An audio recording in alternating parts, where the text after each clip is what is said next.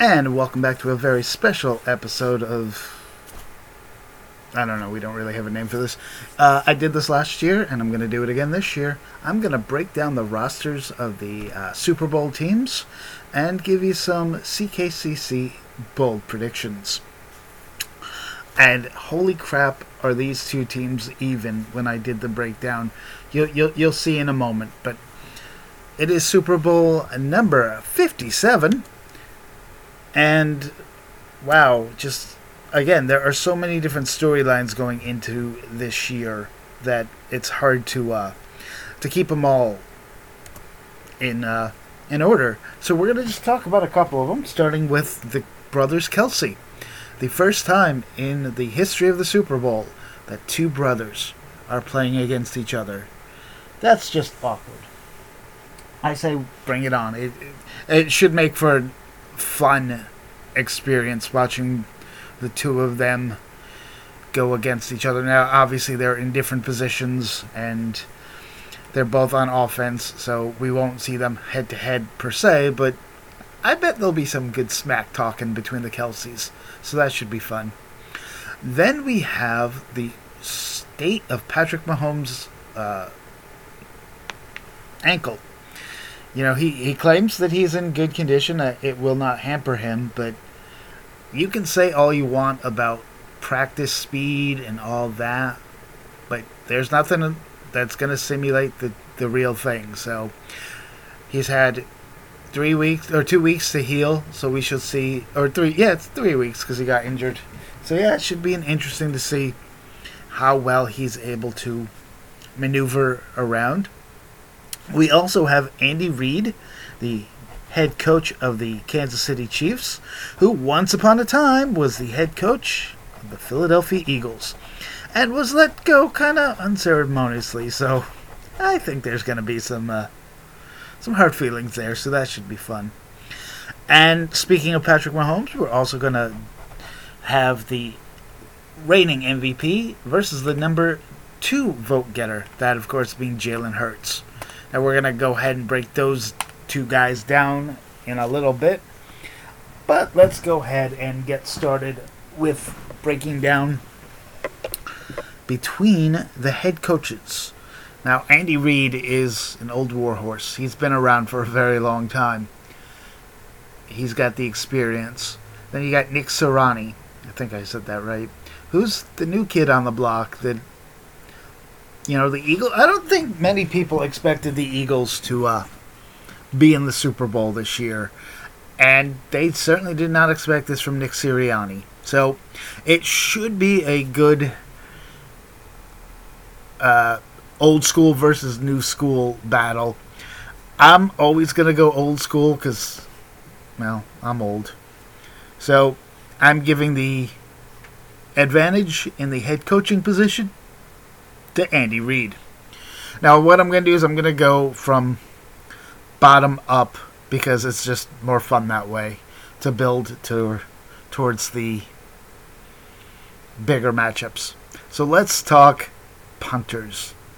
Brett Kern versus Tommy Townsend. And if that matchup just doesn't get your heart racing, I don't know what will. Looked at the stats. You know, I'm not a big punter aficionado, but I looked at the stats. Tommy Townsend has him beat. So we're going to give this one to the Chiefs, and they are up 2 points now. Let's talk kickers. A couple of good kickers here. Jake Elliott of the Eagles versus Harrison Butker. Again, pretty tough, but I'm going to go Butker on this one. So the Chiefs are now up +3. Now, I'm going to do my best to not be biased. I have my reasons for not liking the Eagles. We're not going to talk about that just yet, or really at all, but you'll see. I do play this completely unbiased. All right, we're going to go right cornerback, Darius Slay of the Eagles versus L'Jarius Sneed of the Chiefs. Point, Darius Slay. The free safety, Reed Blankenship versus Juan Thornhill. We're going to go Reed Blankenship on this one. I took a look at the stats when I was not familiar with the players, so Reed Blankenship gets this one. And now, all of a sudden, the Eagles are only down by 1 point. Let's talk strong safety. C.J. Gardner-Johnson versus Justin Reed. No relation to Andy. At least I don't think so. And just like LL Cool J said, don't call it a comeback, because the Eagles have tied it up. Now we're going to do James Bradbury versus Trent McDuffie. And the Eagles have come all the way back. They are now up by 1.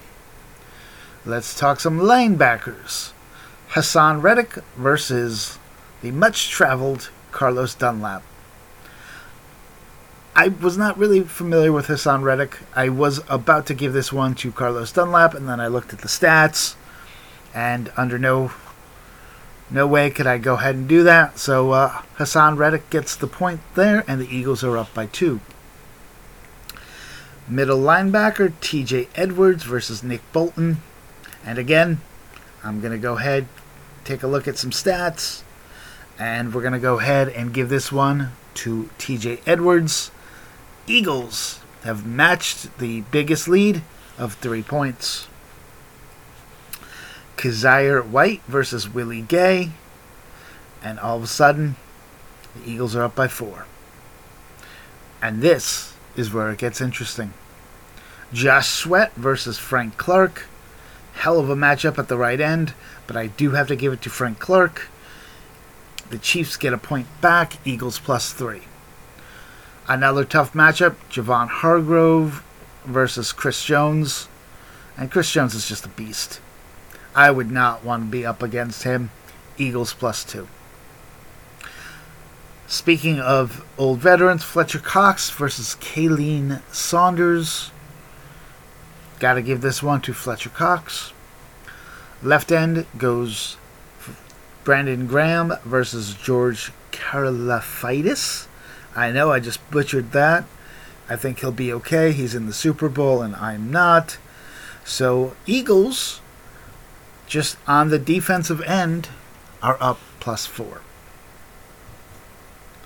Let's go ahead and take a look at the offenses now.